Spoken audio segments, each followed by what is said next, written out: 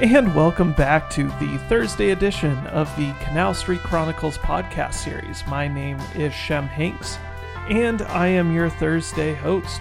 On Thursdays, we cover the injury reports for both the New Orleans Saints and the teams they are playing. All right, so let's dive right on into it.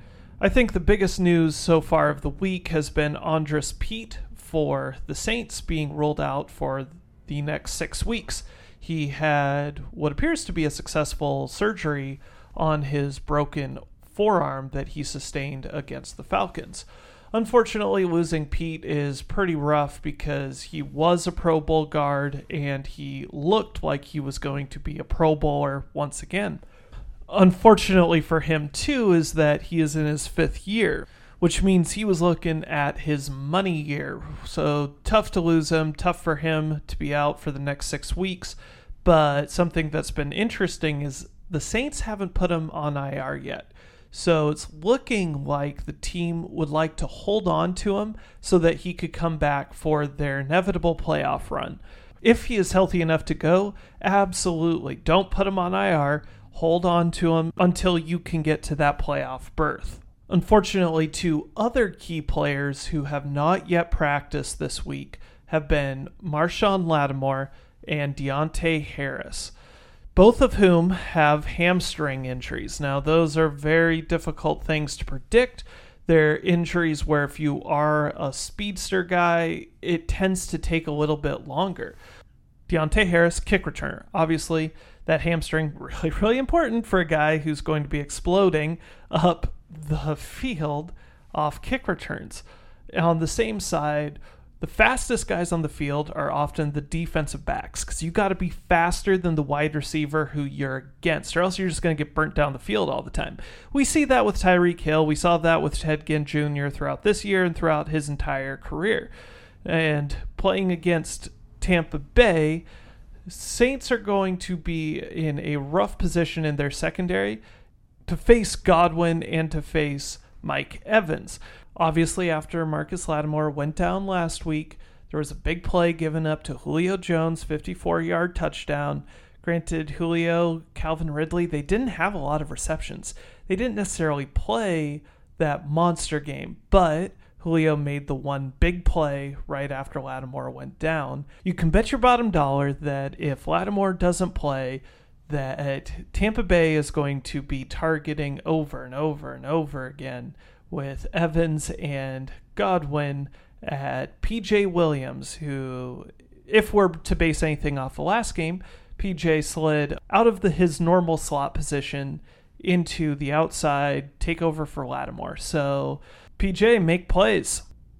With both of them missing Wednesday and missing Thursday, it is safe to say that their status for the game against Tampa Bay is severely in doubt. I would be shocked to see Marshon Lattimore or Deonte Harris out there this Sunday. To not even be a limited participant in Thursday, that's rough. All right, so hold them out on Wednesday if their hamstring looks ready to go. But to not practice on Thursday, that is looking foreboding. Obviously, Friday, this is going to be my disclaimer. If they are limited participants on Friday, then they very well could be playing on Sunday. But being held out back-to-back days is more often than not an indicator that they will not be out there on the field this Sunday. 2 guys who also showed up on the injury report this week as limited participants. One is Demario Davis, who had a great game last week, and he's having a great season. Fortunately, he is a limited participant both days. He also has a hamstring injury. Hopefully, he will be ready to go on Friday and ready to go on Sunday. The other guy was Zach Line. Zach Line, fullback, was a limited participant in practice Wednesday, Thursday. They need him to be at full strength. He has a knee injury right now. That Saints running game just could not get going on Sunday whatsoever. And as a team that has one of those rare fullbacks, you got to have him out there so that he can create those running lanes, or else that Saints rushing attack is going to struggle against that stout Tampa Bay Buccaneer front seven. Cornerback Patrick Robinson also shows up on the injury report, but he was a full participant both Wednesday and Thursday, also has a hamstring injury, but it seems like Patrick Robinson will be ready to go come Sunday. Let's take a little gander, a little look-see over at the Tampa Bay Buccaneers injury report. You have 4 guys who did not practice on Wednesday and only 2 that did not practice on Thursday. One of the guys that didn't practice on Wednesday but was a full participant on Thursday today was DeMar Dotson. DeMar Dotson, longtime tackle for Tampa Bay. It was a non-injury related issue, and so he's back and he's looking ready to play on Sunday. Things are looking the same for Ali Marpet, who is also a starting offensive lineman for Tampa Bay, so it looks like Tampa Bay's O-line is going to be ready to go. However, it's that secondary. That secondary is already rough. I talked about this on Tuesday where Vernon Hargreaves got cut, straight up cut. First round guy, Tampa Bay let him go. Didn't seem like he was working hard enough. And that Tampa Bay secondary has been atrocious this year. And it's looking even rougher now. MJ Stewart and Carlton Davis were both DNPs on Wednesday. However, Carlton Davis is back. He's a limited participant. However, MJ Stewart still DNP for a team that needs some help at DB to be losing more DB talent when they're already pretty limited to begin with. That is a tough thing to do. However, we all know it's going to be on the Saints to be able to exploit that. I believe all of us unequivocally trust Michael Thomas. However, some people are still skeptical when it comes to Jared Cook.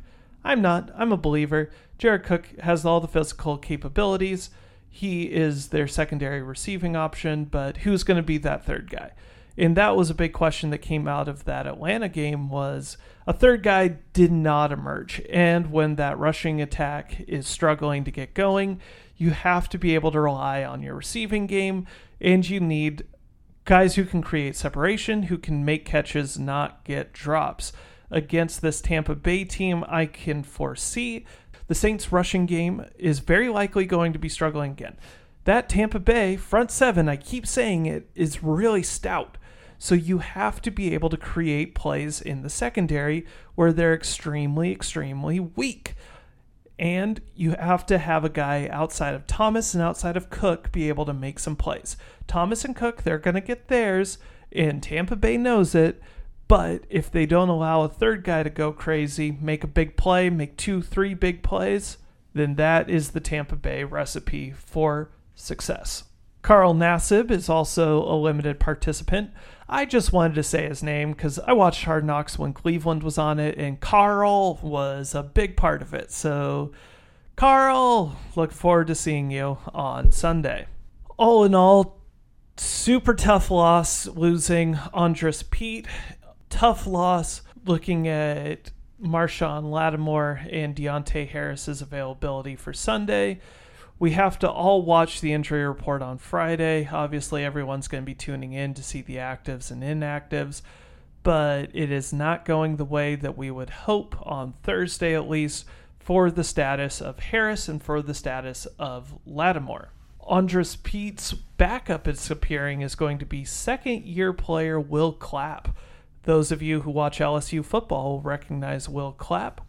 He is going to have some large shoes to fill, and hopefully he can maintain his own. Keep Breeze standing up, keep that running game moving forward, picking up yards, getting it into third and manageables, and then making plays. And with my final thoughts, I'll leave you with this. On Tuesday, I talked about the news that came out about the odd Colin Kaepernick workout that the NFL itself is hosting this Saturday. So far, 11 teams have committed that they are going. I know that there were some initial reports that expected between 25 and 30 teams to actually be there. Now, the video from this workout is going to be given out to all the teams in the NFL, as well as the interview. I know there's been a lot of pushback that this is just a PR stunt. And it very much seems like a PR stunt. Seems like the NFL getting out in front, being like, hey, look at what we're doing. We're helping Colin get back in the league by having this on a Saturday where coaches and GMs can't actually attend. But this was one of my first thoughts is, all right, so I completely grant the premise that it is a PR stunt. I think it's a PR stunt by the league.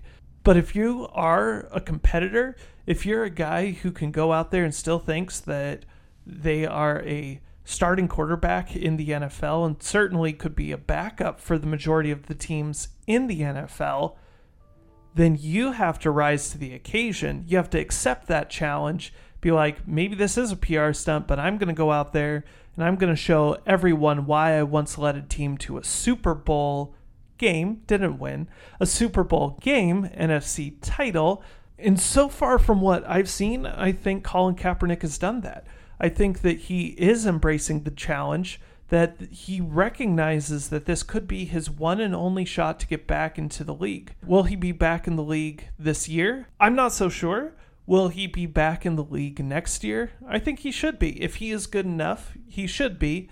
And certainly the last we saw him play, he was good enough to be a backup quarterback. He did not have a great year. His last year being the quarterback of the 49ers.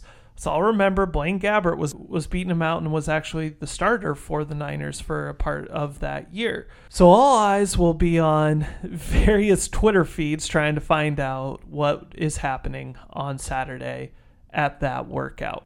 All right, so with that, we've covered your injury report for Week 11 for the Saints, for Tampa Bay.